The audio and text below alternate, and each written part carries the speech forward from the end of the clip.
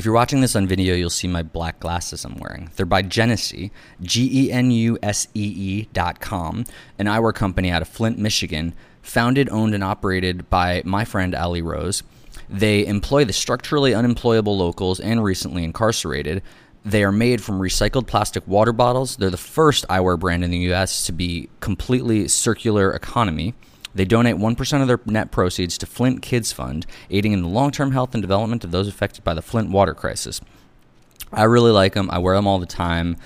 They're female-founded. They check a lot of boxes of things that I support, and they offered you guys a discount of, I think, 20%, something like that. So type in T with SG at www.genesee.com, GENUSEE.com, and get yourself a pair.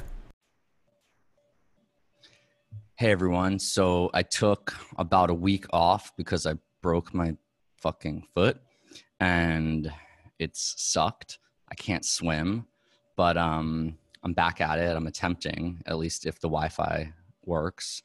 And I'm talking to Lauren Sherman from Business of Fashion. She's someone who I've been reading for a long time and who has what I consider a really unique voice that distills, I mean, literally, you know, the business side of things and the artistic side, and applies the lens of fashion and clothing to more just like art making and the infrastructural and entrepreneurial aspects. And I've always looked to her for, you know, what are like the most, she's always ending up writing about like the most relevant topics at that moment, at least to me. And so having her on the show, I'm very excited. And, we were already talking about some New York, LA stuff. And I was like, you know what, this is actually good to talk about. So she's in New York, but you're considering, or you're on the way somewhere else. Yeah, we're about to. Thanks for having me. It's very Thank you for kind of coming. you. Yeah, we are moving to LA in mid-July. I don't know if it's permanent Imminent. or not. Wow. But yeah, I think we're gonna give it like 6 months, and this is the first time in my career where being in New York or being in somewhere in Europe wasn't extremely crucial. Like, I'm not going to Fashion Week in Europe this fall. There's not really going to be a Fashion Week in New York. And I've kind of been tethered to the city for 15 years because of that, and for many other reasons. Like, it felt like that's where everybody was, but now more and more people are moving out to LA, and we're all going to be working remotely, you know, for at least another 6 months. I'd say probably more like a year, depending on when the vaccine happens. So we just figured, my husband and I, he's independent, he runs his own newsletter business, so we just figured we'll try it. And also will be nice to be able to access more hiking and things like that, super close to home. So we'll see. I don't know. I feel like it's interesting out there right now. There's a lot of creativity happening and entrepreneurship, and I'd like to see how a different industry works. It's such a company town, and New York isn't like that.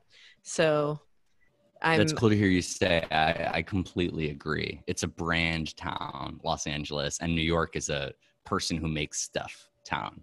Totally. Yeah. And so I think being closer to the entertainment industry and getting a sense of how that all really operates will be fascinating. So we'll see. It was a strange, for me personally, and Lauren and I have like communicated peripheral, like a little bit over the years, but like we don't really know each other. I don't think you know like too much about you know my work, but just like a little background in that lens, that I launched a clothing line in 2017, living in Los Angeles for a few years at that point. And my experience, I had left a gigantic company, Apple, and wanted to do this on my own. And I like put myself to school. Like, I was, you know, reading stuff like, you know, your writing and Business of Fashion, and talking to everyone who I could talk to, and putting myself through all the steps, learning cut and sew, like learning how to make CADs. And it was really strange for me because I'm a New Yorker. Like my whole life, this was this tiny window that I lived in Los Angeles, but everything that I did, when I did all my research and I tried to make it like a New York brand, but you know, I'm living in Los Angeles temporarily, it made no sense. And it was, the infrastructure in Los Angeles was so much better. And you know what, actually, like now I'm basing everything out of New York, and I'm spending 5, maybe 6 times the amount of money to do that. Like, and it's only because my focus has shifted, and I don't want to run day to day. I don't want to do all the things that I did then. But when I went super granular, which is how I wanted to start it, I wanted to learn everything. I wanted to literally like pick out the thread, you know? And the options in Los Angeles were infinitely better. Like there was no comparison. Everything that I would do in New York, at least what my network provided, was just like you pay a ridiculous premium to work with someone that the value is not necessarily like, you could work with someone who, you know, oh, they're renowned for blah, blah, blah. But like, you know, they're showing something that is going to be the exact same thing that you can get in East LA by someone who's incredible.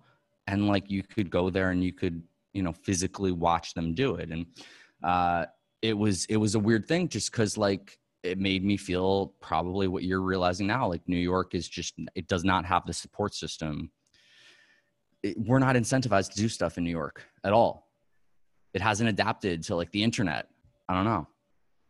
Yeah, and I would assume there's obviously a lot of clothing production in New York, I think more than people realize, especially Yeah. on the mass level in places like Queens. But in LA, it's still a real business, and you can get, especially when it comes to like denim and t-shirts and dye houses and things like that, it's really high quality, and Yeah. where a lot of luxury brands make that product regardless. And so yeah, it just feels like, I know it's expensive there, and I obviously have a lot of friends, as I'm sure everyone listening to this does, that have moved in and out and moved back and forth, but it does just feel like there's a little more space there to do interesting things. And I just want to see what it's like. And you know, we've spent so much time out there visiting, and Sure. you know, a month at a time or what have you, but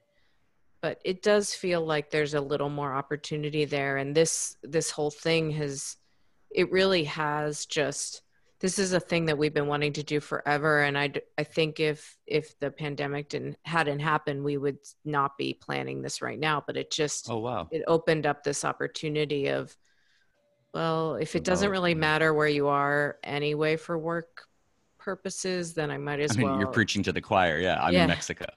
exactly. It's Yeah. fascinating. And I will say that I've been in New York this whole period. We live in Bed-Stuy in Brooklyn, and it's not, I've enjoyed this time. I mean, we're really, really lucky that we haven't gotten sick, and we have a nice apartment that's big enough, and we're not like stepping over each other. But Sure. generally, I mean, being in New York, we have access to food, we have access to everything. It's that access thing. I mean, we have to bike everywhere. We can't go on the subway, but it's actually been really, really okay being It's here. And I actually think kind of nice. Yeah. yeah, and also during the, you know, the last few weeks with the protest, it's also felt, you know, it's been good to be here and to be in the middle of that in a way that, you know, I don't know, it's been interesting. So we're not fleeing the way a lot of people did, but Yeah. it just, it opened up this opportunity. There's so Sure. many people I know who are like, oh, we might just live here for the next 2 years or what have you. And that's a really interesting result that came out of this whole thing. For me, New York at this stage represents a place. So my last 10 days in New York, it was the end of February, beginning of March, wasn't an accident to be there. It was like openings of, on Broadway and stuff. And I just basically came back to stack culture. And I did opera, I did ballet, I did concerts, I went to Rendezvous with French Cinema. I was at Lincoln Center every day, basically. And just like that is incomparable. New York has that.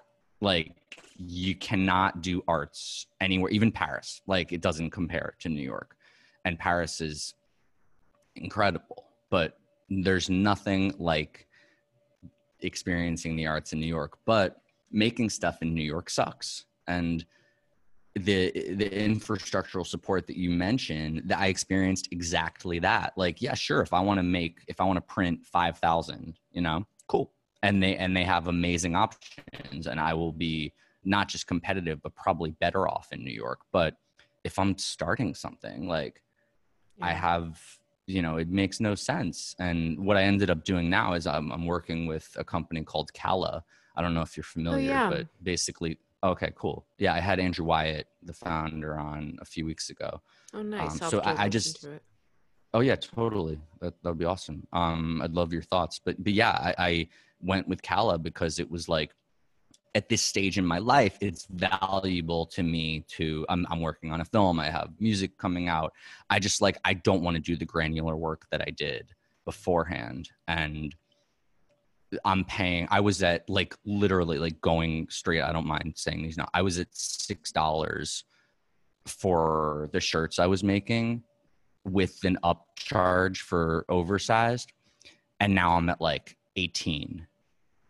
And it's just for life. It's worth it for me. I think, at least I'm trying it, but it's that different. Yeah.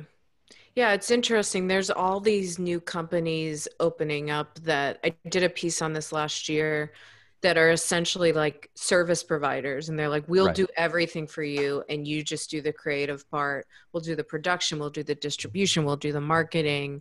But that means that you make way less money. Yeah. And it's just a matter of, I talked to Adrian from Dover Street Market about it, and the way he talked about it was a lot of these young creative people, I think this idea of being a designer who wants to be like Christian Dior and work in your atelier and make couture, I don't think that's something that many people aspire to anymore. They want to design and do fashion, but they want to do all this other stuff as well. And that kind of setup for brain space is just more worth it. Right. And you see so many young designers, especially in the US, but also in Europe, who really, really worry about the business side of things, and they don't understand, or they don't know how to make it work. I mean, it's not their fault. Most people don't. And it's pretty difficult to make it work, but they end up, see a lot of promising young designers really lose their creativity pretty quickly just because they're worrying about money and how to actually get stuff produced. And so the entrepreneurial aspects of it. Yeah, it's tough. I mean, it's a really tough business. And if you have all your eggs in it, I don't know. Every year I'm like, this is crazy. It gets crazier and crazier. Yeah, I mean, I experienced it with your breakdowns. Your resources are incredible. Like when I was building my, business, whatever. Like I would read everything that I still read, most of what you write. But I was reading it like the Bible at the time, and it provides a wonderful template for how to do things. I think in clothing and fashion, it's different from music, where like there was a Cold Wall put out an article in High Snobiety this week that broke down their entire business, at creative to distribution, marketing, everything. And those things exist in fashion in ways that it doesn't exist in music or film. And that's really cool, I think. But that's what great. You realize is how much of your job is the thing that you want to do. And I crossed that threshold early on, a few months in, and I was like, okay. And then that's when I hit pause on the brand, because it was like, okay, cool. I just did all of this. And like 7/8, I'd say, of my time was working on things that I dedicated, I'd say I spent almost a year focusing on doing all these things. But then I realized like most of it is irrelevant to what I'm in it for. And like we got really good with the social ads and stuff. And then it was like, wait, but like I'm spending, this is like an hour of every day that I'm spending on making sure. And like, yeah, whoa, like the agencies that I talk to are looking at my numbers and they're like, yeah, we can't do better than what you're doing on your own. And that's cool and all, but like, that's my life. And I don't give a shit about social media management. That's not what I want to be doing. And I wasn't able to hand that off in a way that was economically efficient. I had to just keep doing it. So I hit pause on it because it was like, I don't want to be an entrepreneur. Like that was the time in my life where I realized like everyone had sort of made me think I was an entrepreneur for this long time. And I was like, wait a second, I'm making stuff like, I'm a quote creative, whatever. And like developing the skill set around the entrepreneurship was cool and all, but like once I didn't want any of it. And that's why like, working with an Andrew at Cala, it's like, yeah, like, okay, I don't need to fundraise and I can just do the stuff that I care about. And then I have like 6 more days in my week, Yeah, totally. I think that a lot of people who like to work independently are kind of pushed. The last 15 years have been this age of entrepreneurship. I think after the last recession in particular, I did a story on Harvard Business School for Marie Claire years ago about all those fashion and beauty startups that were coming out of there. And a lot of the HBS professors said, pre-recession, everybody wanted to go into hedge funds, finance, that kind of stuff. And then post-recession, everyone wanted to open their own business. But I think a lot of people conflate the idea of that you want to be kind of an independent contractor and you want to run it. That is running your own business, but it's different from, like you said, raising money. And all you have to manage is your finances, not like a whole company's finances. And that is, it's not attractive to me in any way, that's for sure. I was a freelancer for a long time and really enjoyed it, but I really like working for entrepreneurs, but I would not want to be one myself. It looks really attractive until you go granular and you realize both the the brain space, like the timeshare and the energy share, and then literally the finances of it, they change. Once you can stay on this really low level, like if you're just making t-shirts and you're just like putting those out and whatever, and you get a good, you have an incredible royalty basically, but like if you go one level up, it gets really hairy and it's wonderful. You could build something incredible, but you just have to understand what it is. I was talking to my friend, I posted this the other day, totally different industry. She does multivitamins, but actually it's not really different. It's like the same shit. You're making a product and you're selling it to the Instagram generation and whatever. This was what her Business Insider article said. $125 million valuation after a couple of years. Massive, massive company. And this is my good friend. She's actually supposed to be here with me right now, but she just had a baby and we didn't want to risk travel. But she's talking about on her Instagram about how Business Insider just wrote this article about her, $125 million CEO, and she's broke. And we're going to do an episode about like the economics of it, of how you can be broke with a 125. She's not going to be broke forever. She's going to be really good. But it's like, it would be a while before, if you do all this stuff properly and you really build a company, it's a long time before you're like really recouping. So that was kind of my take is like, you know what? I'd rather just like have a little bit and make this self-sufficient.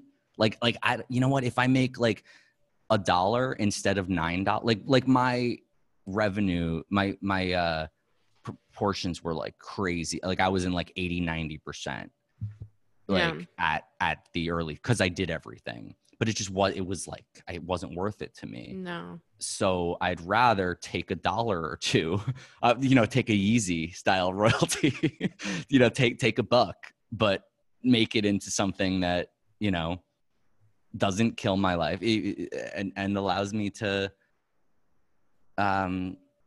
scale without having to capitalize. That's me personally.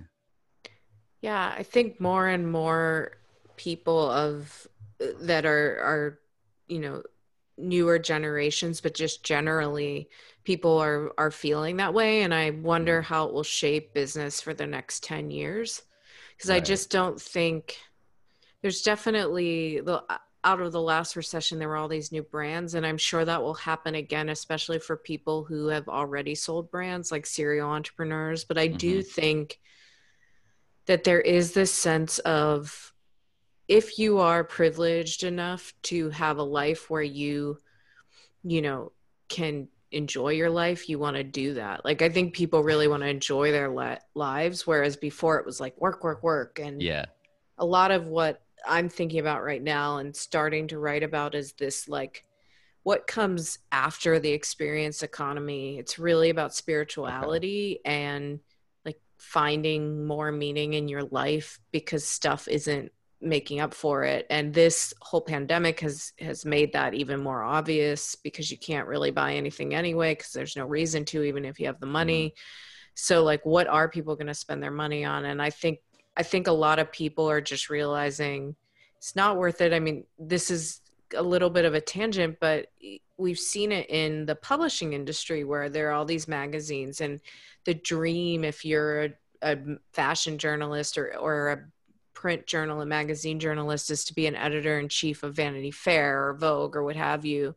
And it's just not many people want those jobs anymore, because it's kind of like, why would I put up with all of that crap and dealing with advertisers who don't even want to advertise with me anymore, when I could just be a freelance writer and make way less money but be way happier. Substack or whatever, you know, have a newsletter Yeah. that you charge people $4.99 a month for, or if you're really, really special, you know, do something that's more like 20 a month, and you pocket a gigantic percentage of that, and you know, you can live with, if you have thousands of customers, single digit thousands of customers, you can be a rich person.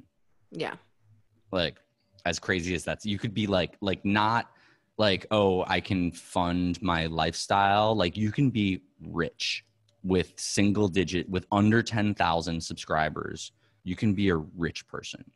Versus, do I want to go climb the corporate ladder? You know, you had Graydon Carter on recently, and I had Ash, his son, who's a good friend of mine. He was on my show a few weeks ago, and Nice. I was listening to your Graydon Carter episode, and he talks about airmail, and he talks about that the Bank Street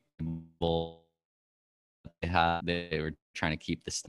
So yeah, I wanted to talk to you about, like, I don't know, where do you see the positioning and I guess the next steps, but with like big publishing, independent publishing. I would put Business of Fashion kind of in the middle, where you're not like a Diet Prada or something like that, which is almost, as they say, it's kind of like a hobby for them, which I'm sure they'll turn into they keep referring to it. I don't know what's going to happen, but those are kind of the three levels. You know, there's Vogue, and then there's you, and then there's like the accounts that maybe make money, maybe I don't know. Where do you see things moving? Yeah, I mean, I don't want to speak on behalf of BOF because I'm not I do own shares in the company. All of the employees are, you know, have a stake, That's but really nice. yeah, it's fantastic, and it's a super modern way. My husband used to work at Vox, and it was the same thing. Like, I think it's a really modern way to work. I think generally the publishing business overall, and I guess I can speak to legacy publishing versus independent publishers who are kind of coming up, and a lot of them are venture capital backed. But, you know, I just think advertising is not the future. Right now, you can still make money on advertising on video. And if you're something like Bon Appetit, which, you know, up until a couple of weeks ago was doing super, super well because they have videos that tons of people watch, and in turn, advertisers are all for it. But if you don't have that, the value of advertising in a print magazine or on a print magazine's website is really low when you have Instagram.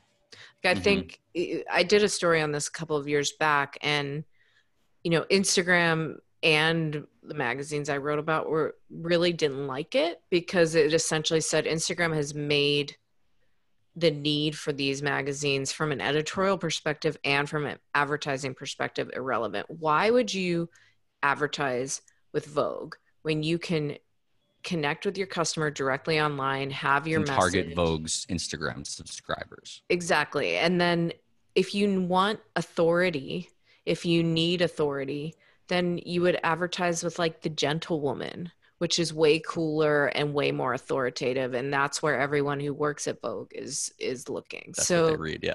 So the value proposition, so much of the advertising in those magazines is relationship based. And I think that we had a piece on Condé Nast come out this week, and I think that this pandemic has essentially allowed a lot of those advertisers to cut bait and just say, sorry, we can't afford it, and just never return. Something that was already on the way anyway. Yeah, and I think that the subscription model for general interest publications and trade publications is really smart. I mean, it's worked for years for trade publications, and I think it does work for general interest if you make yourself feel necessary. So New Yorker, New York Times, Washington Post, places like that.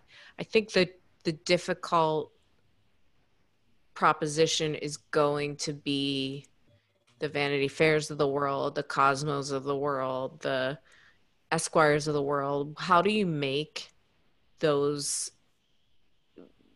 books worth a subscription? And also, they're not going to have the same budgets, even at a place like Hearst, which has much smaller, more conservative budgets than a Condé Nast, or versus New York Magazine, really small budgets.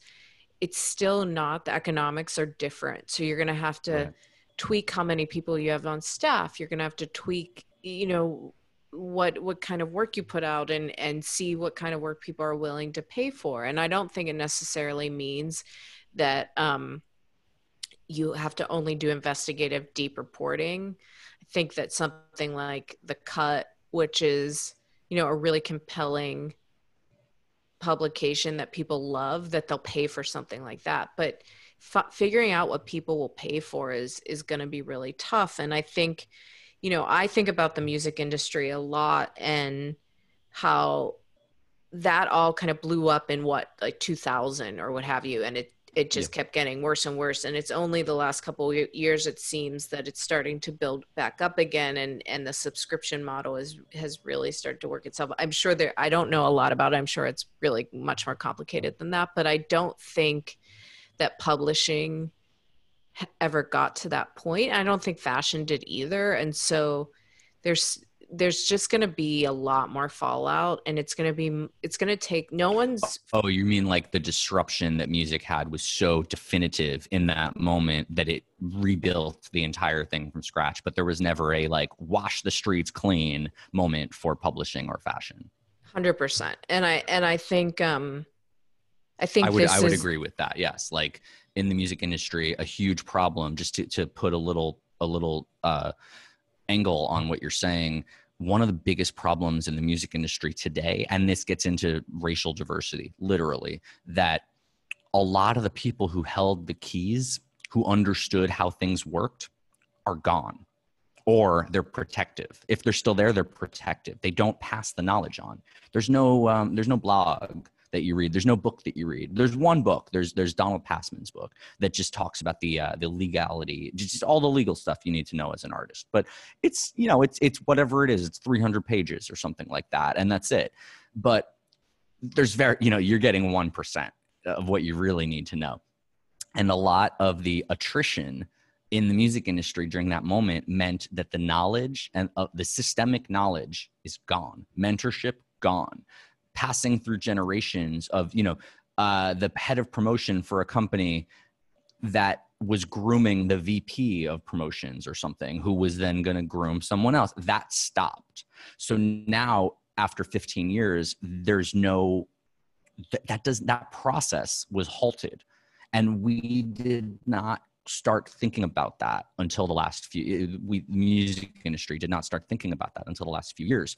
So a huge effect of that, if you compare to publishing and fashion, like that never quite happened to publishing and fashion in a good way. I think it didn't have the rebuild the whole model from scratch moment that the music industry has, which ended up now on the corporate level, on the Wall Street level, it's a good thing. On the granular level, it has not been a good thing, because the money's the overall pot is much bigger, but the money's consolidated. But what happened in a really fucked up way is that the lack of generational passing down of knowledge increased the consolidation, increased the wealth gap. So even though there's a lot of money in music today, it's more consolidated. No one predicted this. There's like, I can't name any. I predicted a lot of the things that would happen, like subscriptions, but like I did not predict the effects of, oh, when you fire that guy who was old school or something like that, he takes with him 7 other people who were about to be leaders in the industry and modernize it. And now those people are never going to develop because this knowledge is gone forever. Yeah, I mean, I see that in fashion too. I know that it's not totally comparable, but I feel like fashion's behind. That industry is consolidating like crazy right now because of the reasons. But there's 2 lines to it. One is that fashion has transformed in the last 20 years from, independent brands run, separately from each other, to consolidated 2 or 3 really big groups, own everything, own all the factories, vertically integrated. They own the retail experience and they control everything. So if you're an independent, quote unquote, fashion brand, it's really hard to survive and make money and all that stuff. But there's also the thing that you said about firing all the old guys in retail. And I think this is more indicative of American fashion and doesn't really speak to the European system so much, because they have a recruitment and grooming, like you in the same way like P&G, you go to LVMH and you become an LVMH executive, and maybe you hop to Kering once in your career, but there's progression there. Whereas in fashion in the US and apparel retail generally, what would be the analog to that? What would be the comparison of the US company like Kering or LVMH? There isn't one, and that's part of the problem. So there's, I was just talking to Ian Rogers right before, and I was like, "What should I talk about?" But yeah, that's so funny. I think Ian's really great, and that is an example of LVMH being smart about like not knowing what they don't know and hiring interesting people to try to change the culture to an extent. I mean, it's a pretty rigid Ian culture. built Apple Music, was effective. We were at adjacent offices, and he left. It was a horrible day for me when he told me, because it was like a great day and a horrible day, because it was like an enlightening day. But like he told me about 2 days before he told everyone else, and he was like, this was so early on. We had just launched, and I thought that this is the guy I'm going to run with, for like the next couple of years, and then he's out. I'm talking weeks into launch, and I had no idea. So I was so upset, and he didn't like get replaced. It was like he did everything, and then he's out. But then, what he was doing was very exciting to me, and he ended up being like the main person that I talked to when I was putting together my thoughts around clothing, and he helped shape all of my ideas. I've said this a few times. I always credit Ian, but seeing him do that was super. It was like Kanye's stuff and Ian's movements were really, really empowering and focusing for me, where I realized like, oh wait, you can apply the same ideas in that way. And where is he going? Oh, he's going to Paris to this, to work for these, these people who build these kinds of brands. And I'm like, wait a second, like it made me rethink, Yeah, and it was super exciting when they hired Ian, and Kering ended up hiring someone with a similar background as their chief digital officer, and it's it's really exciting, and those companies understand that. They, in the same way Apple hired Paul Deneuve, it's a similar thing. Like, they understand that it's about a certain kind of person, not necessarily the industry. Whereas apparel retail in the US, like, there are a couple groups that want to be like an LVMH or a Kering or a Richemont, but it's a fundamentally a different business, and they would never think about hiring an Ian Rogers to come in and help What them are out. those differences? So the biggest difference, so if you think of something like a PVH, or the guy who's running PVH right now, Stefan Larsson, is super smart, and I think he's the president of PVH. I think that as he builds, he might be able to do something really interesting. But generally, if you look at something like PVH, or even Ralph Lauren, which is independent, Capri, which owns Michael Kors, Jimmy Choo, and Versace, they all want to be. And then there's one called Tapestry, which owns Coach, Kate Spade, and Stuart Weitzman. They all want to be part of this high fashion global brand thing that LVMH and Kering in particular have been able to build. The biggest difference is the way that the clothes are made and marketed. So when you go to TJ Maxx, you go into a TJ Maxx, there is a chance that you might see a Gucci bag behind the counter once or twice. But when you go and look on the racks, what names do you see? You see Michael Kors. Yeah. Sometimes you see BB, Coach, you see BB, you see Calvin Klein, Ralph Lauren, all these, stalwarts of American fashion. And the problem is they didn't make their money on luxury goods. Mm-hmm. The luxury groups they essentially make most of their money on handbags and accessories and perfume. Ralph Lauren, Tommy Hilfiger, they make money selling clothes at Macy's and then selling clothes at off-price. And off-price is a huge part of, either their own off-price outlets or the discount retailers. That's a huge part of the business. And that was never part of the model for those European groups. And so when the companies here started to see the success of those European groups and wanted to kind of emulate it, it's just impossible. It's not when PVH hired Raf Simons to be creative director at Calvin Klein, that it was spectacular and super fun to cover, but the articles, there are amazing articles, like even relevant. I read, that was in a time period where I was like reading, I was on every subscription and I was reading like every detail of that time period. There's amazing lessons and understanding to be learned from reading through the entire timeline. Like this is like someone should make it like a 30-minute doc of like the beginning to end of Raf Simons and Calvin Klein. It's so interesting. So many dynamics. Yeah. Sorry if you can hear my dog barking. I think the mailman is here.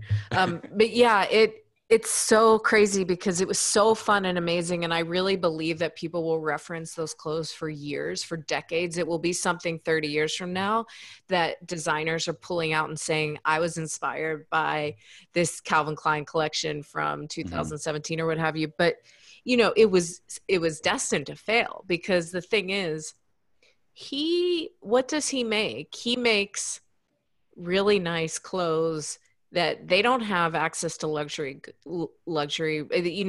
They had a lot of fit issues. They had access to European tailors and all that stuff and factories, but it just wasn't at the same level. That's not what PVH is set up to make jeans and t-shirts. The sales t-shirts. Funnel does not match the design. Exactly. Aesthetic. And they just so don't having have this massive sales funnel, like, but you plug in, a giant sweater like Freddy Krueger, and it's like, wait, and they didn't have the capabilities to actually make that stuff properly. I remember trying to buy a pair of the jeans and they were like 4 sizes too big. Oh wow. And I never bought anything. I really loved the first jeans and I was super disappointed, and I am not a tiny person, so I don't understand if you were, how you would fit into the jeans. But that was the issue. Like, they just couldn't sell anything because nothing fit. And I think they really thought it was going to be their Gucci, and they just didn't understand how to execute that. And it's really been damaging to these brands. I think Ralph Lauren still has a very, very strong brand, but they don't really sell luxury goods. They act as if they do, but it's really about the mid-level market. Exactly. And so it's just a different business, and it's a business that's dying because it's so reliant on discounting. And so the to kind of circle back, one of the big issues is there aren't these merchants and retailers and executives who are super passionate about that business here in the US. I think a lot of the ones that they end up moving to Europe and working for one of those big groups. And it's just not, there used to be these, retail programs at all the big, Gap, Bloomingdale's, what have you, and you would enter this program and get training to be a merchant. And now it's just not, it's lost a lot of its passion and color, and it's become very data driven in a way that hasn't actually helped it totally. And so I see that business just breaking down, and we're seeing it in, who's laying people off, who seems worse off in the situation. And it's a lot of these brands that, we're kind of just chugging along and relying so much on discounting already that right now they have nothing to offer. And I think when you think about American fashion, you do think more about people like Kanye West. Yeah, I was about to say, so are you building a case right now? Like, is the next part of our conversation, like, it kind of makes a lot of sense to make basics and essentials and stuff like that, right? I mean, for sure. I think that, I don't, the for anyone success... listening who doesn't know this, Kanye just did a deal with the Gap. There's a huge controversy with Telfar and et cetera, et cetera. Lauren probably wrote the best. We could get into that, but yeah. To me, my big question is the Kanye West collection for Gap ever actually going to be produced? Are we going to see it? Who knows? And honestly, I don't know if, what I will say is, he clearly is a designer who references a lot of other designers and sees a designer he likes and immediately hires them for something, and is like a vampire sucking the talent or creative energy out of these people. But what I will say is, I just bought some Skims, and which is Kim Kardashian's line of like underwear and stuff. It's really, really good. It fits well. I have a broken foot, and this is the best thing. I have a boot, and I don't wear the boot because I'm holding up my Yeezy slides. My Yeezy slides are better for my broken foot than a boot. Yeah. They're awesome. They're great. Yeah. And I think I don't know if, and a couple of people have said to me, what if, if he has one more politically charged conversation, will that end it? And I don't think I don't think most consumers vote with their dollars, but I do think, like, is the stuff good enough I don't know if he needs the Gap. I don't know if he should have maybe just done it himself in the way he did with Adidas, that, like, yes, no one bought Yeezy because Adidas was involved. Yeah. Yeah. And I think, like, you can also see this with Rihanna and what she's done, where, a lot of what she's done has worked. It seems like her fashion line hasn't. And it's the place where she probably has had the least control because she knows the least about how to make a garment or what have you. She knew what people wanted from beauty. She knew what people wanted from underwear, and her collection with Puma, I think, was super successful as well. But I think that, I don't know if he needs the Gap to do this. I think the Gap needs him more. Yeah. And he's probably got a ridiculous deal. Yeah. Well, and I mean, from the SEC documents, it just sounds like if it sells, he's going to make a lot of money, and if it doesn't, he's not. And Mm-hmm. I do think that kind of entrepreneurship and that kind of brand is much more American than Pro-Enza Schooler trying to create a beautiful, beautiful luxury brand that is really difficult to sell and market if you're not part of one of those groups. I think the only example of like that fashion kind of brand being successful in the US has been the Row. In recent years has been the Row. And a big reason for that is, you know, they're independent. They have money to fund it. And two is that they actually sell really, like we said, basic stuff. It's very expensive, but it's sweaters and trousers, and it's not they're not trying to be something that they're not, or trying to be of a certain kind of like fashion with a capital F. And so I think it's like high quality, but like you don't necessarily recognize it on, you know, on someone when you're talking to them. It's not like Balenciaga where like the person's wearing the Balenciaga outfit because they want you to know that they paid for Balenciaga. The Row might just be like a beautiful black slip that is just a wonderfully made beautiful black slip.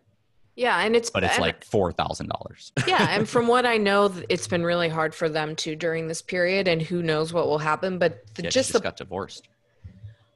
I saw that on So page 6, fucked I up. think. Yeah, the whole situation seemed very weird. But yeah, I mean, who knows what will happen with that brand? But the point being that, like, to me, what Kanye has done, or even what Telfar has done, and that situation is very strange, and I hope that people write more about it. But even what Telfar, you know, they've spent the last 16 years tiny business trying to build up, and you know, he thinks about fashion as a media property, a fashion brand as a media property, and I think that's just a much more modern way of thinking about it. Whereas there are a lot of like small designers who have, you know, $1 million or $2 million in sales, and they make these very expensive dresses, and they want to, you know, be the creative director of Louis Vuitton in 10 years or what have you. And so this is like a Matt Williams track. Like he wants to be that atelier guy. I love the photo of him that he posted the other day. I thought that was such a, like, I was so happy for him watching that, just seeing that Givenchy photo of him in the atelier, because that is what he wanted. But I don't think there's many of them. No, and you really can't do that here in the US in particular. It just doesn't. If you wanted, like, he would. Where would you even go? Where would he go? Well, he moved to Italy. Yeah. No, exactly. Yeah. I'm saying, like, I mean, in the US, where would he? Yeah, I mean, I think it's possible. Yeah. I think the dreams used to be Calvin and Ralph, and the dream is now Sean Neff licensing all of the Disney manufacturing, because he had a few factories that made beanies. Yeah. And he did a great deal, and now he's the richest person in streetwear in the United States, I think. Yeah. I don't know if that's accurate, but no, but that's American fashion. That's a thing, by the way. If anyone listening doesn't know that, Sean Neff, like the beanies that people wear a few years ago, his business is Disney. He makes all of the shirts and all the hoodies and all the stuff that, you know, you buy at Disneyland and Disney stores and stuff like that. It's made by Neff. And he's like a billionaire. I don't know, quite billion, but like crazy wealthy, because he made an incredible licensing deal with Disney. And that's what he scaled up from his cool streetwear brand. That's like a track to the American, you know, fashion entrepreneur. Totally. That is exactly what, to me, modern American fashion is. I mean, people talk about Supreme a lot, and that is a good example too, but it isn't like this person creating these untouchable designs, and it's not like Worth or something, you know, it's just it. And I think, unfortunately, a lot of the industry is not comfortable with that. It's the same thing with Virgil. Like, the way people talk about him on Twitter for the last few days, just like talking about how he's not talented. And I just think Virgil did album artwork for Pop Smoke that came out, and it was literally his Pop Smoke who died, and this is his posthumous album. And Virgil was assigned the honor, honestly, of making the artwork, and he released it, and it was the image that comes up first on Google Images with a little chain link graphic design overlay that like could have taken not even 30 seconds to make. And there was a lot of outcry, and it has transferred into him not supporting Black Lives Matter and him just not really being an artist, and et cetera, et cetera.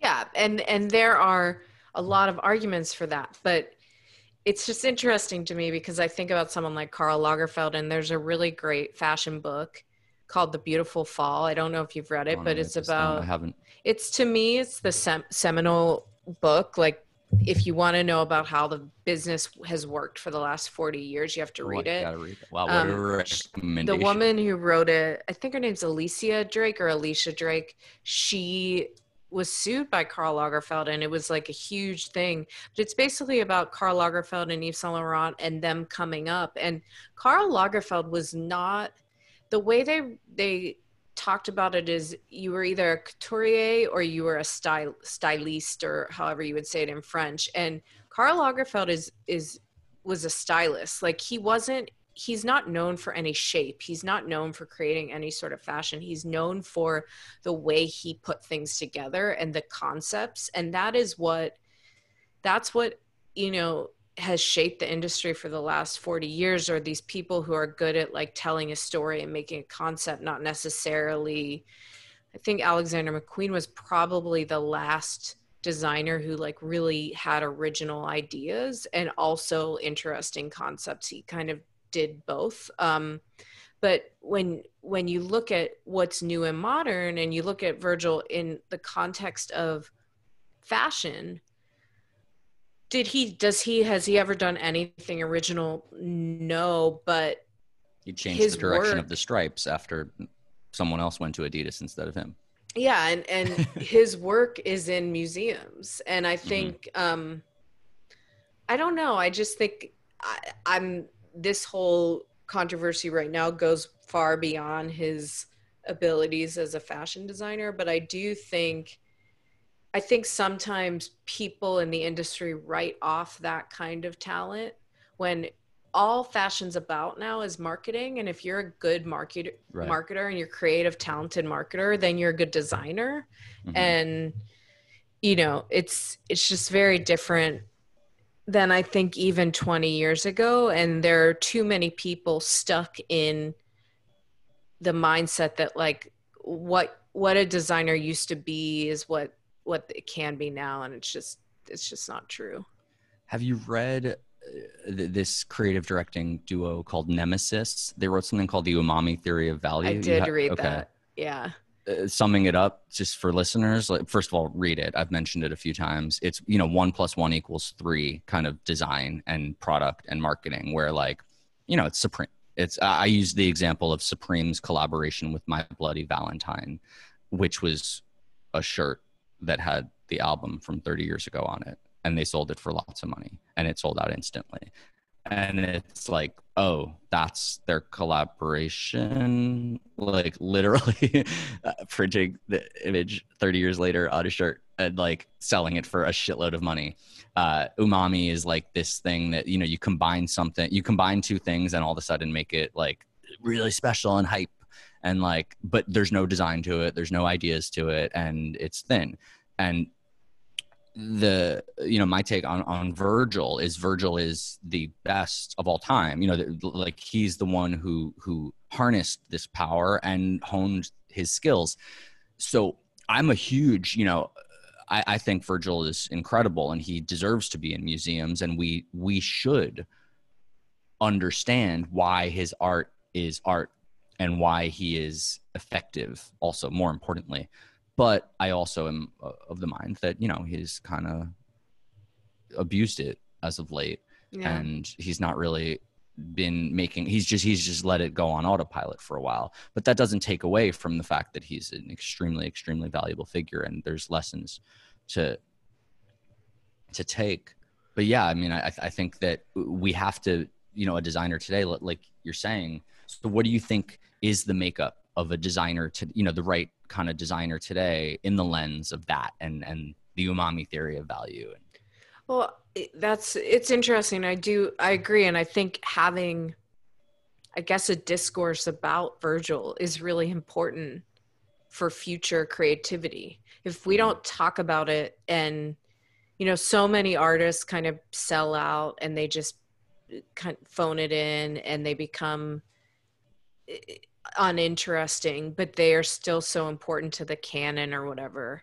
Mm-hmm. That's, it's fascinating to see that in terms of what I think makes a successful creative director. I think it's an ability. Alessandro Michele is probably Michele. I think it's Michele. I don't know. I'm really bad at all pronunciations, but We know who you're referring to. I'd say, and Gucci. I do think his time will end. Like any highly emotional thing, it ends at some point. And but I think he is probably the most successful example of understanding like how to make clothes look good on people and make things that are super, super desirable and that also are emotional. And he, to me, I think in terms of like what you need is you need to be creative about how you message things. And the product itself has to be interesting. I think a lot of, you know, you see this with a lot of direct to consumer brands. They have really great marketing, and their marketing so good that it actually allows them to survive for, you know, at this point 10 years, but you can see it already failing because the product never caught up to the marketing. The two things have to work. Like the product has to be things that people actually want, but you also need to package it in a way that is really exciting to people. And I'd say that he's the best example of being successful on both sides. Like, I don't know. I think that Virgil's Louis Vuitton stuff sells well, but I don't think that's what it's about. I think it's about, you know, the advertising that goes around it. I think it's about his presence and his, you know, desire to be there. Whereas Off-White, I think, was really, really about the product. I don't think Louis Vuitton is as much. Whereas with Alessandro, it's both of those things. It's highly Yeah, emotional. I can't name a product that Virgil has made at Louis Vuitton. No.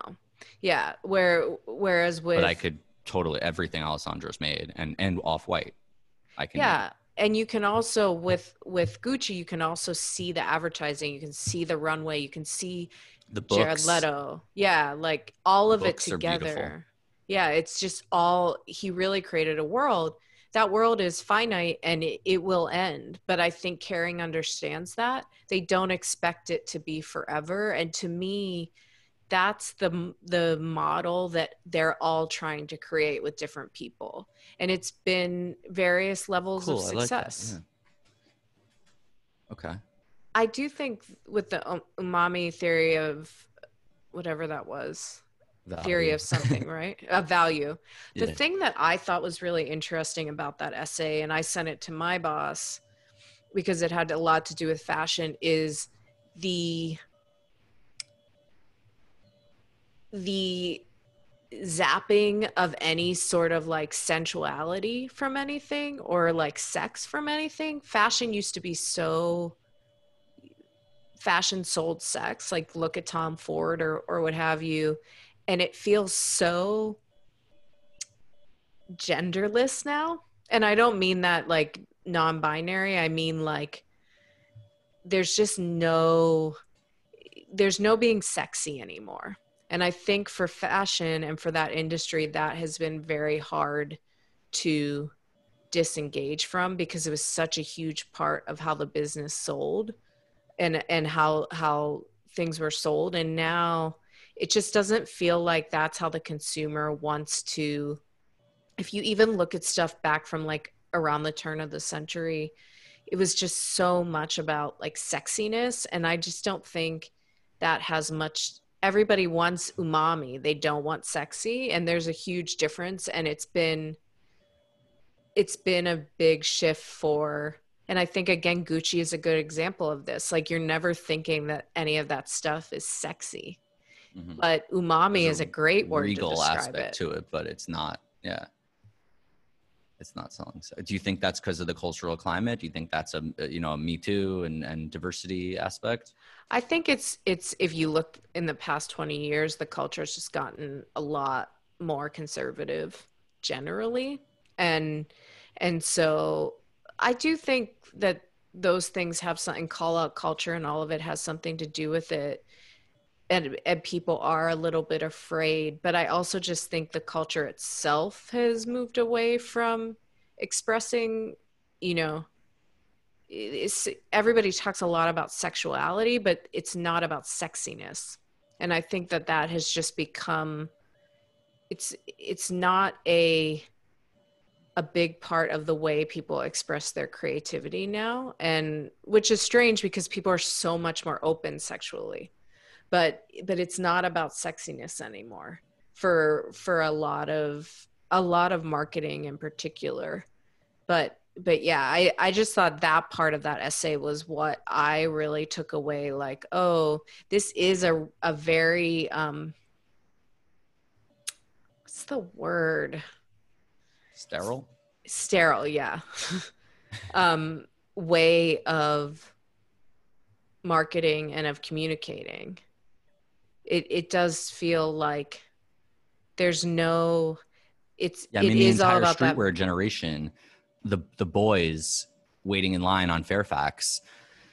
Those guys are not wearing these clothes to fuck. They're not Yeah. wearing these clothes to impress. They're wearing those clothes for each other and to get daps and like just to have this cyclical respect process.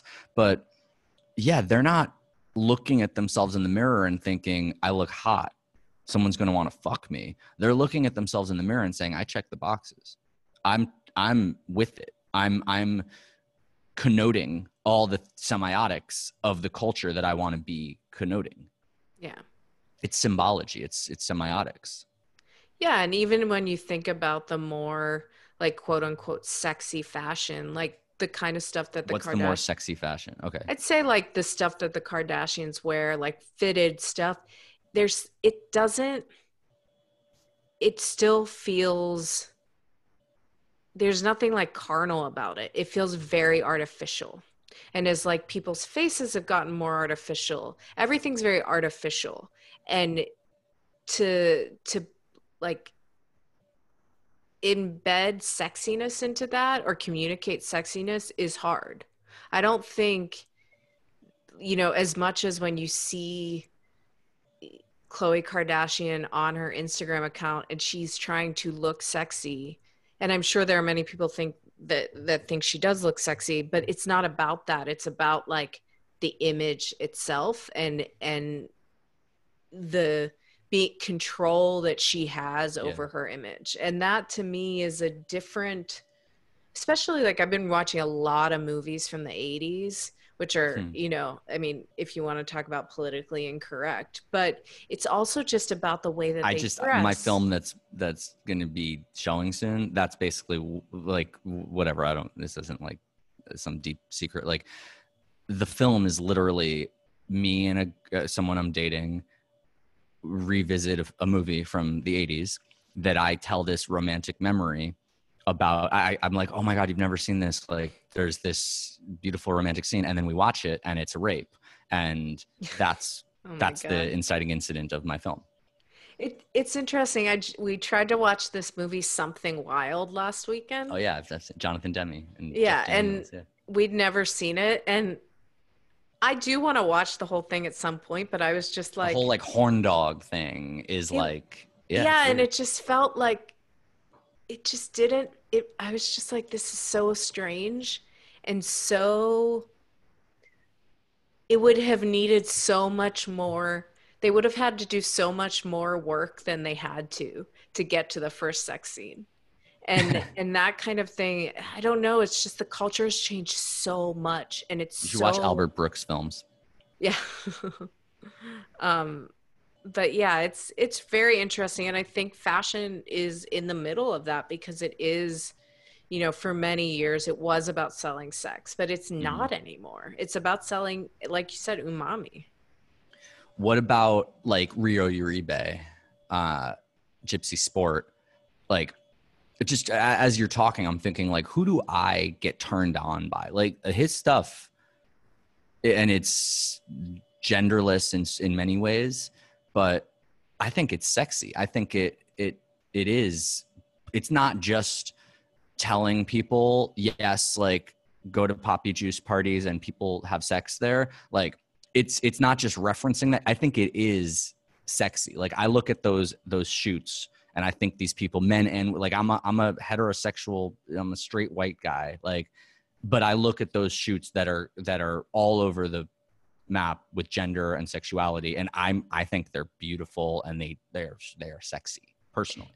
Yeah, I think that Rio's a really good example of that because he is so doing what he wants to do, and it's not heavily referenced by other people or heavily packaged. I think Eckhouse Lotta, similar thing. Cool. Yeah, I agree. Like especially their casting has been, because it just feels really human. And Mm. there's so much that you see, like a Balenciaga, which is super interesting. But I was talking to someone the other day, and I went to the last Balenciaga show and thinking about, like, what if that's the last, like, really big show I ever go to, in terms of spectacle. And I'm really glad I went, but It's something we think about in the music industry too. It's like, whoa, like, will I ever be in a field of 100,000 people again to watch yeah. a I, band play? You know? I mean, I know other people will. I just don't know if I will, and it's Mm-hmm. it's an interesting. But I was thinking about it. It's like, yeah, I'm glad I saw that, but it wasn't. Those clothes are not. They're to think about. They're not like to remember, if that makes sense. I know what you mean. Yeah. But yeah, I think that the younger kids who are more interested in gender dynamics and they're exploring that through clothes and are just going off of instinct is the only place that you see any real sexiness. I mean, Laquan Smith is a good example of like more traditional sexy, but I don't know Laquan Smith. Will you he's give me a a little New background? York based designer who's been around for about 10 years, Okay. and he does like sexy cowgirl. It's not you know it's not anything. The clothes are not. It's not like he's not going to have a job in Paris anytime soon. But I think what he's doing is super true to him, and also it does provide something more more pleasurable. Like there's not, I guess pleasure is the word. Like there's not a lot of pleasure in most of the clothes that I see. Like the reason that you buy clothes is because you want to feel good and you want to do something pleasurable or dress up or whatever. And there's not a lot of pleasure in most of the apparel that's being put out. It's too I think that's a overwrought. great word to use. Yeah. As you said that, it's funny. Like I thought of, because as you're talking, I'm thinking like, who are the people that I respond, these ways? My ex-girlfriend, I met her when I was like building, when I was learning clothes, and she's a designer and super small, like, but um that was what I got out of her work. Like as you said that, I was like, that's what I think of Bianca's work. Like she just seemed, I would watch her modeling it, and the way that she would cast and the way that she would exhibit things. And it just seemed there was everyone involved felt pleasure from it. It wasn't, I didn't look at her stuff and think it was it wasn't sexy in the way that I think Rio's stuff is. It was joyous though. It was like I could tell that all parties involved, that this is art, this is work, this is community, And yeah, and once I got to know her, like I learned that even deeper. Like she loves it. Yeah. That's great. I feel like so many designers don't really love what they do at this point. That sucks. Yeah, it I mean, does. that's why that's why I adjusted my model, was because I wanted to love it constantly. And then I would think about, what are the things that I just get, my body, like I have a diet, not just what I eat, but just how I live, what I read. Well, I'm talking to you. This is part of my diet today. Yeah. And what makes when I wake up, what makes me excited to get out of bed, and what makes me like do extra push-ups and sit-ups, versus the days where it's like, have to. And that was a huge part of it, was like, I wanted to, okay, cool. I had like record breaking ratios, with my revenues, like, but like it was messing up my days. Yeah. And like, what's worth it to me? So that that's why I make those decisions. I think it's so important to think about, like, I only want to do the tasks involved in clothes. Like, what do I get super excited about, and what do I do uniquely well? And the rest, find, the MVP of it.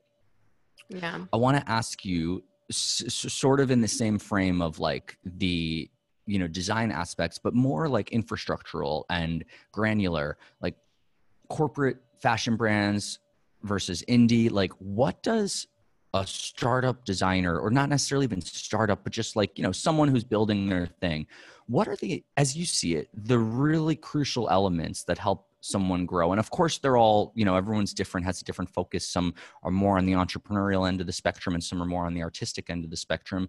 But, what are the real difference makers, support wise, infrastructure wise, partnership wise, for a designer / brand to grow today? Yeah. I mean, I think it's just you have to understand that it's going to take a really long time. Like you might have spurts of growth, but then they'll kind of peter off, because not one a lot what I see happen a lot is a brand will have one really really successful product that you can essentially have the business on that one product for 3 or 4 years, and then that product is not popular anymore, and they just are gone. um, so I think the big things are, you have to have a product that you're selling for the price that consumers expect to pay for it. So you have to price your product correctly. And we have a bunch of stories on this on the site, and it's challenging, but you need to think about your cost. You need to think about pricing it, however much you need to get the margin you need. And then you need to look at the product and say, is this like really what someone will be willing to pay for it? And then you need to decide, you know, am I going to rely on these other channels, these multi-brand retailers to market the product, or am I going to try to do it myself? Now, if you're selling through wholesale, which is a perfectly fine way to do it, and selling to multi-brand retailers, you have to realize that it's a precarious position, because you need them because they help you get the word out, but also it's not as big of a margin. You're giving up a lot of your margin to these people, this middleman. So suddenly if they have a bad season and they can't sell your stuff, like, which is what is happening to a lot of brands right now, It's funny. then This is what Andrew Wyatt from Cala. I was like, what should I talk about? And he was like, how the death of wholesale might affect startup designers. yeah. And so the thing is, for years, that was the only way you could market. Now that's not the case. And I remember years ago, I did a story on the CFDA Vogue Fashion Fund, and one of the designers who was on the judging panel, said to me, 10 years ago, and this was in 2014 or 15, and he said, in 2005, we needed Barney's.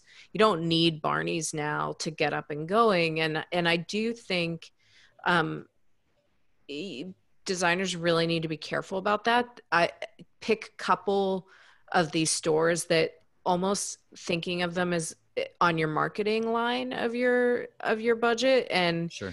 think like they may I'm probably going to lose money on this, but it's worth it because I'm in Dover Street or whichever store is that store for you. And then It used the to be Colette for me.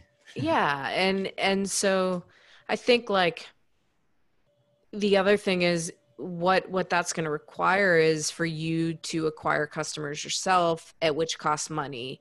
And acquiring customers, no matter how you do it, either through wholesale, you end up losing money because it's a shitty deal, or through Instagram ads, which are expensive, or through opening your own store, which is really, really expensive. But you have to figure out how to acquire customers. And so you need to kind of put that all into your budget. But I'd say in terms of like, what are the things that people need? One is you actually really do have to have a good product, and you have to have good marketing. And then you also need the funds to make that product known. Or if you don't have the funds, you have to have the patience and the ability to slowly do it. It's not, it's just not like, there are very few brands, like if you think about like a Manzer Gavriel or whatever, like that doesn't happen for most people. And the reason they had such instant success was because that product was really good and the branding was really, really good. Now the customer acquisition part, I'm sure it's been hard for them too. They were mostly wholesale, they've tried to go more direct, but you know it's really, really hard to. The other big thing is you have to know what your expectations are. Do you want to be a creative director at an LVMH brand? Well, Yeah. then Are you you're, doing your brand as a springboard to get yourself to one of the bigger ones? yeah. Or are you doing it for yourself? And if you're doing it for yourself, then uh, you need to think about it differently. You need to think about, how do I build something that is profitable and that I can keep going? And that might be a $10 million business. That might not be a $50 million business. That might not be a $100 million business. But I think what happened was, and what continues to happen even in fashion school, is these designers are sort of sold this bill of goods that if you have $1 million or $2 million, your parents finance their home, and they give you this money, that you're going to be able to keep going and get really big. And it's just not, it's going to get harder and harder and harder to do that. So I think the other thing is like just having expectations and understanding what you want. And kind of goes back to what we were talking about before, which is, a lot of young creative people want to do a bunch of different things. And so maybe what you do is you sign up for one of these platforms, these all service platforms that will do the production for you, will do the distribution, and you're probably not going to make that much money, but at least you get to do the creative thing. You need to be okay with that. Because like people who think they're going to be the next Michael Kors and be a billionaire or whatever, like that's not going to happen. It didn't even happen for Marc Jacobs. He, when he left Louis Vuitton, LVMH made a really big deal about how they were going to really try to make Michael Kors the next $1 billion, I mean Marc Jacobs the next $1 billion fashion brand. And the truth is, his beauty and fragrance does really well. His runway is really great, but he had the same problems that every other brand had. The middle kind of dropped out, so his mid-market line stopped working. And you know people want to buy high fashion, but what they really want to buy is handbags, and he didn't have a hip handbag for a long time. So even like one of the greatest designers in the world couldn't do what Michael Kors did. I think that time has just passed. So it's also about like, what do you want, and striving for something different than perhaps the last generation was able to achieve. Why did Tom Ford succeed I think we can understand like the Gucci aspect, but similar timing to Marc Jacobs and not Michael Kors, but like, why did Tom Ford succeed so much? I mean, leaps and bounds above. Well, Why did I that mean, work? Tom Ford has an incredible fragrance business and beauty business. And I think eyewear and maybe underwear, they never launched underwear. I can't remember. No, underwear exists. He personally owns the license for all those businesses. His fashion company, which is he does, I think he may majority own it, but is owned by an investor. They have a significant investor. Are they successful? I don't know. Like, who Oh, they're not? knows? Okay. I mean, who I'm sure that it does well in terms of like it sells a lot of suits and they have a good clientele, but that's not the success. The success is all the stuff around it, and those are all licensing deals. So what it kind of comes back down to that is that you can't really have a successful brand based on clothes anymore. Hmm. Expensive clothes, at least. You could have a successful brand based on, bargain basement stuff, but you can't have a successful brand based on fancy clothes. It has to be accessories or, all the other stuff that kind of goes around it. If you look at something like Chanel, I mean, they sell a lot of actual clothes as well, but the crux of their success is beauty, handbags, fragrance, all of that stuff. And so, but like the actual selling of clothes, like if you think of something like an Oscar de la Renta, or that's probably one of the last businesses, and I don't think they're that huge, but that make money selling nice clothes in America. The Row is another one. They make money sell. They have accessories that are successful too. But if you look at like a Carolina Herrera, another like real like fancy clothes brand that sells fancy clothes, the majority of their business is their secondary line that's sold in other markets, and then also fragrance. It's Hmm. just not, it's not about, the most successful clothes businesses are not, in America at least, are not, or even anywhere, like they're not they're predominantly not making money out off of the actual apparel. It's mostly off of the other stuff. So someone's a startup, someone's starting, they're the designer or they are the executive, founding a brand. The upsell, the way that they make a lot of money is they get it to a level where they can personally go get a job somewhere bigger. That's one, right? Which Yeah. is not what most people are doing, because the bigger brands are typically not matched for the skill set that a startup brand would develop. You can develop your renown as a brand and sell accessories and make most of your money on accessories, but continue to market through high fashion or cool stuff, whatever. Or the other lane is you just have a fashion brand that does whatever it does, hopefully pays for itself at least, and you go and you make money on your renown in whatever ways you do, which could be speaking engagements. You could be, if I put it on myself, it's like filmmaking and music and whatever else I'm going to do, but having this outlet that increases my creative output and my personal awareness, my profile. Yeah. Is that accurate? Is that like, those Yeah, are I kind of think your that three? I think that pretty much sums it up. If Hmm. and there is, I mean, there are people, we have a podcast coming out this week on Giles Deacon, who stopped making ready to wear and just makes like made to order gowns for people. How big that business actually is, I don't know, but it's big enough for him to keep going. And for some people, that's I think there are actually a lot of very talented designers who would be much happier just having private clients and Right. having, you're essentially, it's you and two other people that you bring on when you have a project who are freelance, and that's it. But yeah, I think that the three that you laid out are really the way that it happens. And I don't think, when people are thinking about when they want to start a brand, I don't think many people think about it like that. I think that they are kind of just like, I want to be a fashion designer, I want to have a brand that everybody wears and I'm so excited, but they're not, understandably, they're not like, what's my plan?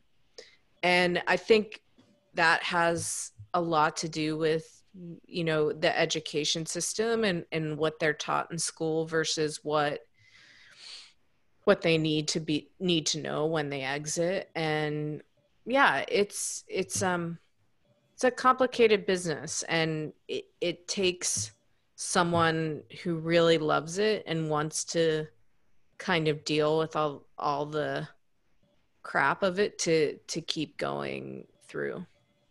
I think what's important to accept in that framework of those three options is that in none of those routes will the thing that got you into it be the thing that you cash out for, or not necessarily cash out, but just become rich for. Whatever makes you want to, unless you do it specifically with just a means to that end.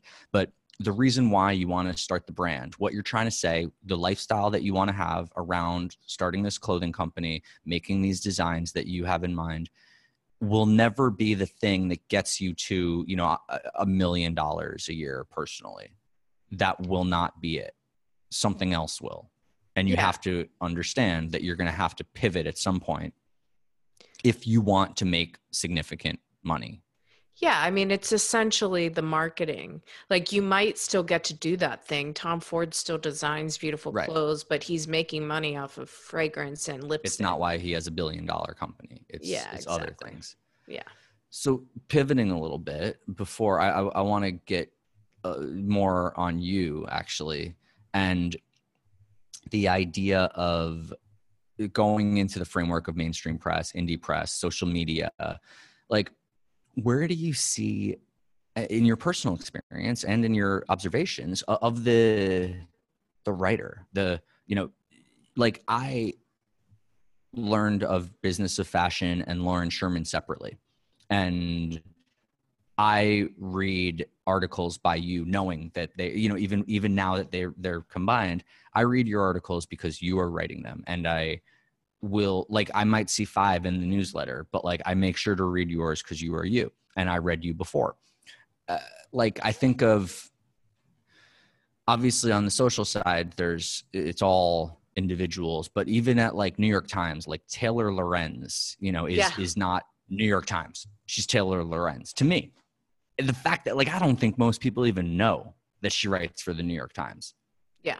So how have you seen that evolving over the last few years, and where do you think it's going, and what do you think the differences are in the mainstream stuff and the independent stuff? Yeah. Yeah, I think I became a reporter at the end of 2005, so like 15 years, and it's changed dramatically in terms of, there's always been star journalists, but the association with the company that you work for, I think, matters less than it used to. And, for me, I work at BOF because I really believe in our business model, and I also get to do the kind of journalism that I want to do at a place full time, which is just so rare. I think, I hear so many of my friends who are in situations that they feel trapped in. I've never felt that way. I was a freelancer for a really long time, and I could easily go back to that. And I very early on in my career decided, so I was a reporter at Forbes and had no interest in business journalism. I wanted to like work at Teen Vogue. That was my dream, or Jane magazine or something. Just like a cool fashion magazine, and be a fashion news writer. But I got this job at Forbes when I was young and realized, oh, this is actually way more interesting than writing display copy about, a black mini dress or what have you. And I thought there were very few people covering the business side. Imran hadn't started Business of Fashion. There was Terry Agins at the Wall Street Journal, but that was basically, she was the only person who was like, other than Women's Wear Daily, really covering the business of the industry. And I thought, well, I have this platform. They don't seem to care that I want to write about this stuff. I might as well learn. Early days, you knew like Business of Fashion kind of was your lane. Yeah. I mean, because I got this job and it was super interesting. I was like, if I can like become special because I know more about how the business works than most people, then that will be helpful. And I ended up taking a few different jobs, and I was an online editor at Lucky magazine at Condé Nast, and very nice people, absolutely hated it, but stayed for a year, then saved up money for 6 months and went freelance. And because I was like, this is not for me. I want to write. I want to be a reporter. I want to write. And it's in fashion, like you can be a reporter who just writes about.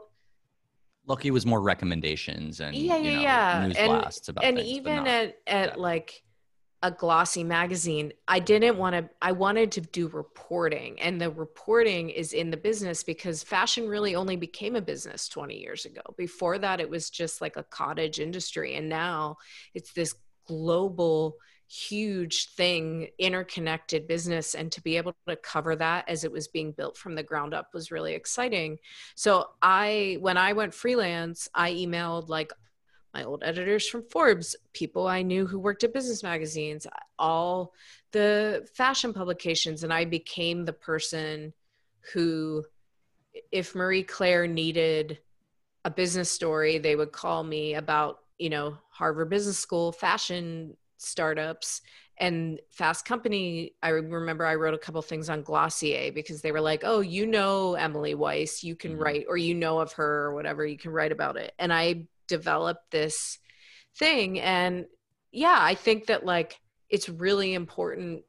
A lot of reporters, it depends on the kind of person you are, but I realized very early, you're kind of taught, especially if you start out in a more traditional media background, not as a writer, especially back then, like don't be too public.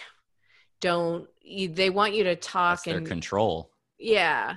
Yeah. And they want you to like go on TV and talk about the business or your stories, but they don't want you to like have an opinion publicly or whatever. And as a freelancer, it's the opposite. Like you have to brand yourself and become known for something. And I just realized very early on, like if I was going to keep getting work, I had to become known for something. And so when I went full time at BOF in 2016, early 2016, but really September 2015, I went on contract with them. And the reason I did it was because it was like the work that I wanted to be doing. And I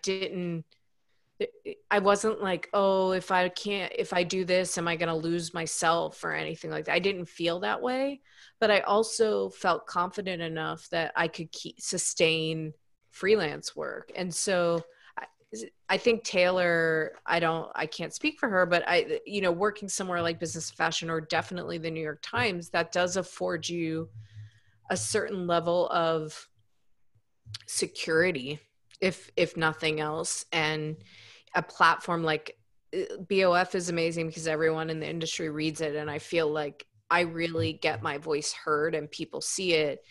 I'm sure Taylor feels like New York Times, like she's a household name because that stuff gets distributed everywhere. And that's important. But in reality, Taylor could leave and have a newsletter that she charges $10 a month for. And just like you said, get more than enough people to pay for her work. And so I think what publications are realizing is you do need reporters who, of course, when they're writing for your publication, like my voice is different for BOF than it is when I write my personal newsletter or what have you, because I'm writing for the BOF, brand. I'm writing for that audience, but it's still me, and it's the kind of work I want to do.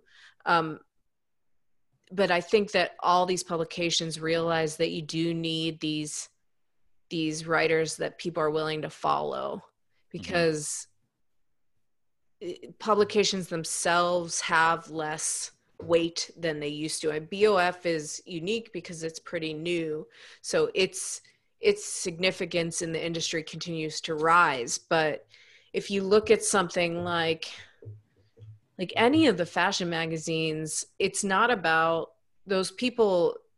If they leave that magazine, I remember when I left Lucky, I don't know but I was worried. I mean, I was going to be freelance for the first time. I was like, what if I don't have an association? What if no one wants to hire me, or no one wants to take me seriously. And I think that people's identities used to be way more connected to the publications they worked for. And now it's much more easy to see people outside of those things and just for their own abilities. And I think it's really important. I think I encourage it with the writers on our team to, you know, I'm not saying that they need to be like super vocal, but they need to promote their own work, and they need to create, you know, authority around their name. And if they want people to read their stuff, it's something like, I've always been really interested in like how many people read my stories, how many people subscribe because of that. And some writers aren't like that at all. And for me, it is just like that exchange with the reader.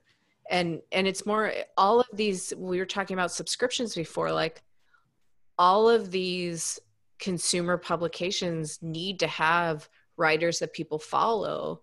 Like New Yorker is really good at this. Yes, they don't break any news. They don't like really write about anything that you must read. But I mean, sometimes they do.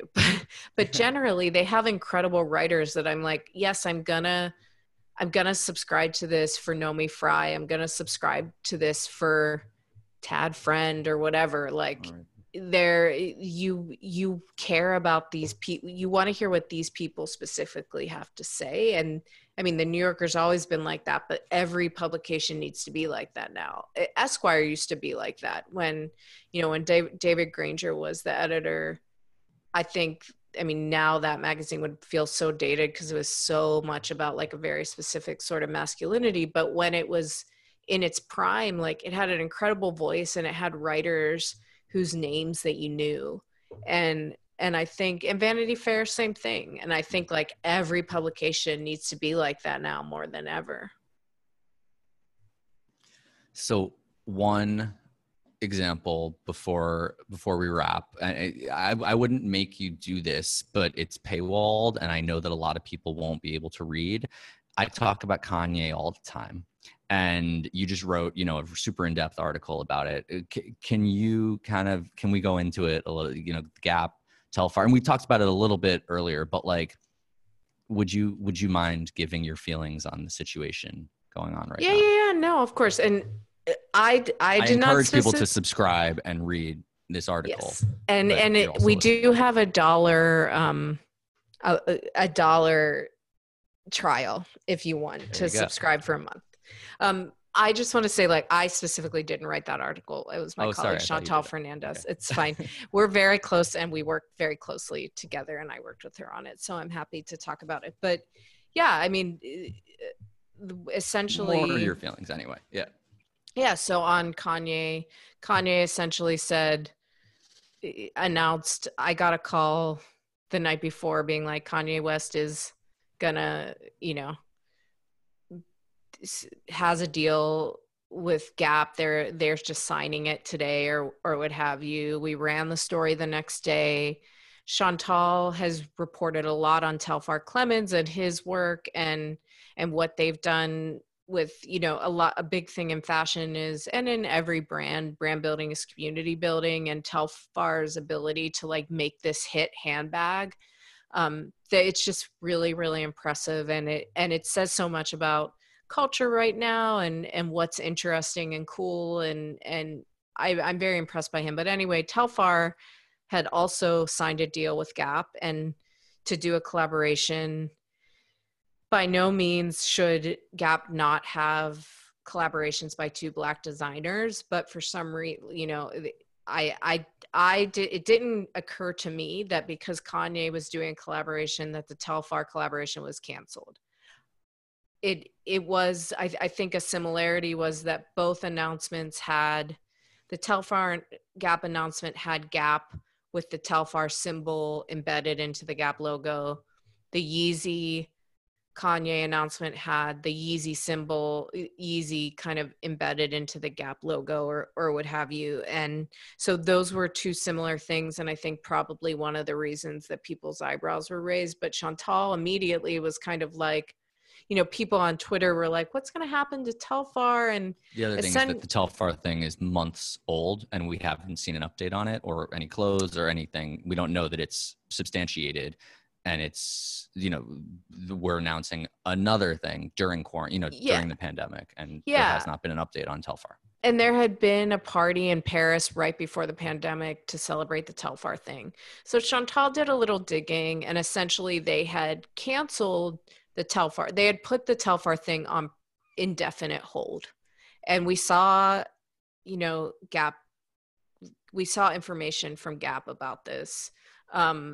We saw, you know, it in writing that they had put it on hold, but they were planning on still paying Telfar, which I think was like, I think his design fee was something like $100,000 or something, but they had sort of just let it drop off. And meanwhile, which is arguably, I mean, for the amount of infrastructure that he has at this point, which is still not massive, that $100,000 is nothing. I mean, that's like probably a loss from the work that he had to do.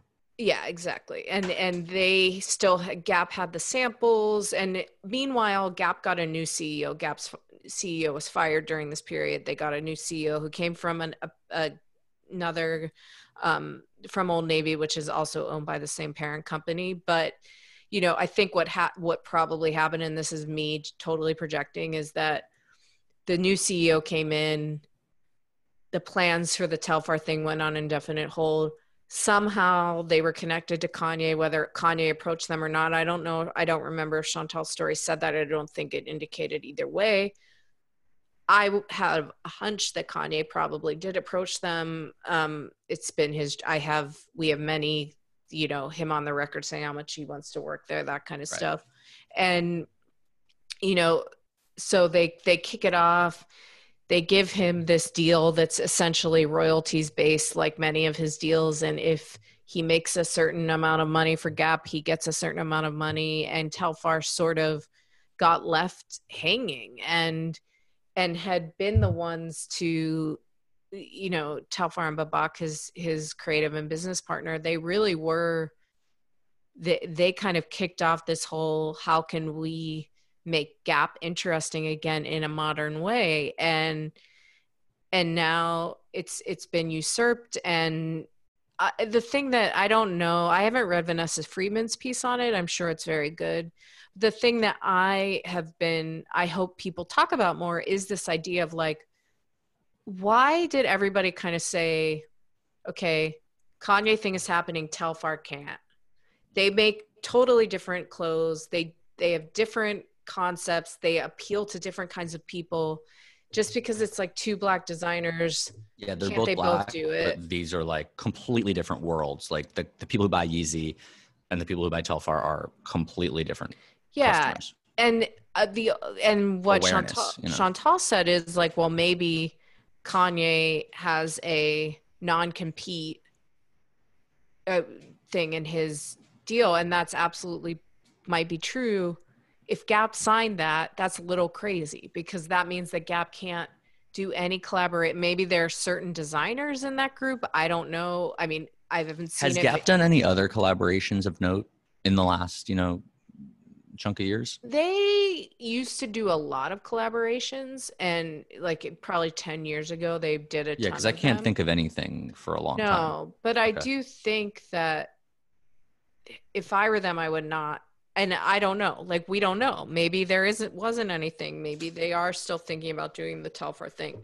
But what it said to me, especially the way people reacted to it, was this idea of like, why can't there be two collaborations from two different Black designers? Which, as you said, like, once again, it's kind of like, it's like there's a slot for the token Black slot, you know, with the collaboration. Like, there's Virgil, but you can't get another one, you know? Yeah, exactly. And that part of it was quite strange to me, and especially given. But it's real. It's a perception. It's a perception problem, but it's also like, okay, who is the other Virgil? You know, when you look at it, it's like, we have yet to do that. Actually, it's like Steve McQueen is in Cannes, but who's the other? Like, you did 2 Steve McQueen films. Cool. Okay. Like, now we got Lodge Lee, you know, he won an award at Cannes, and, you know, okay. And Matty Diop, but like, they're not in that level. Yeah. They're still being kept down here. And it's like, but we got Steve McQueen. Yeah. And so I hope that I hope what's happening in the US, first of all, I hope that people explore that more. Hopefully we'll get to explore more on BOF, but also just generally, I hope fashion writers explore it more and talk about it more because, we've spent the last 2 month and a half in the midst of this civil rights this uprising, and we're all talking about how, as especially those of us who are white, are talking about how we can, as what are we supposed to do as white people to help move this conversation forward and change the structure of how we do business. And I think that this kind of just happened at this time that it's like so ripe for examination. And as I said previously, like the question now is, does the stuff get produced? Does Gap even make it till that point? They have a licensing deal with IMG, which I'm sure is bringing in a lot of money for them. And, I think Gap probably survives for a bit longer, but we'll see. The Kanye deal is allegedly 10 years. Yeah. And who knows? Right it's now. It's like diversity. We have this threshold. It's like we have this threshold model where it's like one at a time. So it's like get one as the example first. Like we don't need to skip all the way to like making it actually diverse. Like first we can have the, another article that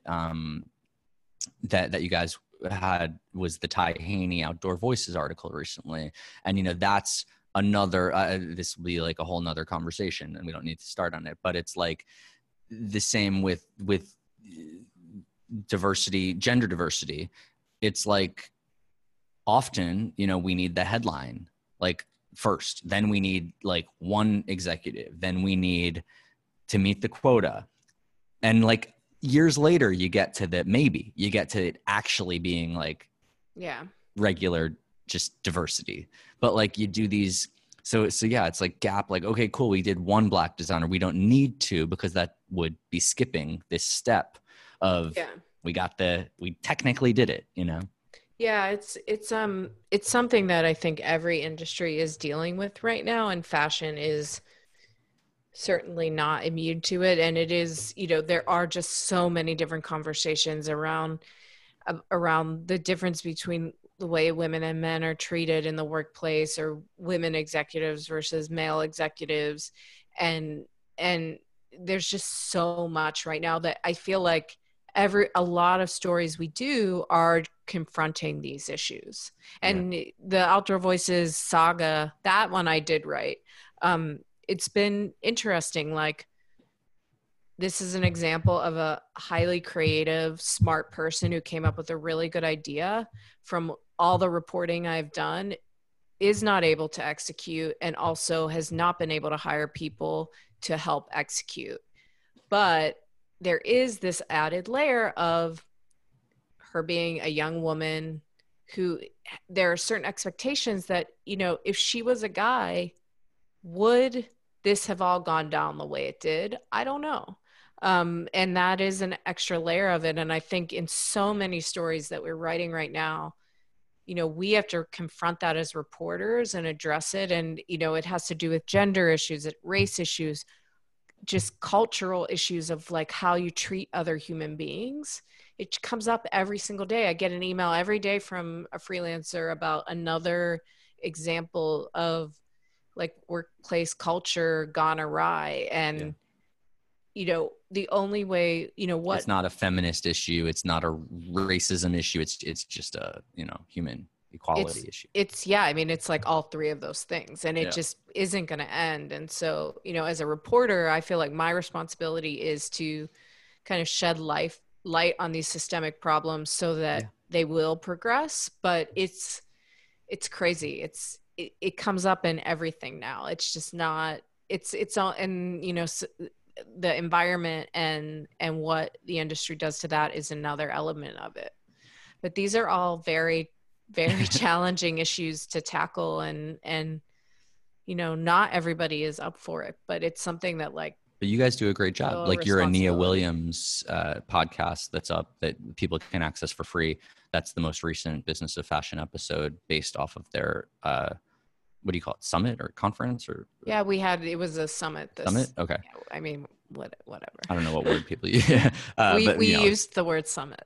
Yes, summit, like people talking with people listening, but they did a podcast version of it with Ania Williams. I hope I'm pronouncing her first name okay, but it's a great listen. We didn't go too far into the current events around diversity in this talk, but they're out there and they're on Business of Fashion, and they're really, really good and thorough and action oriented. It's not just people. I liked the frame that Imran built for that episode, which was not just like, talk to us about the problems and the work. It was framework. It was a checklist almost of her process, and it's someone could take notes from and implement.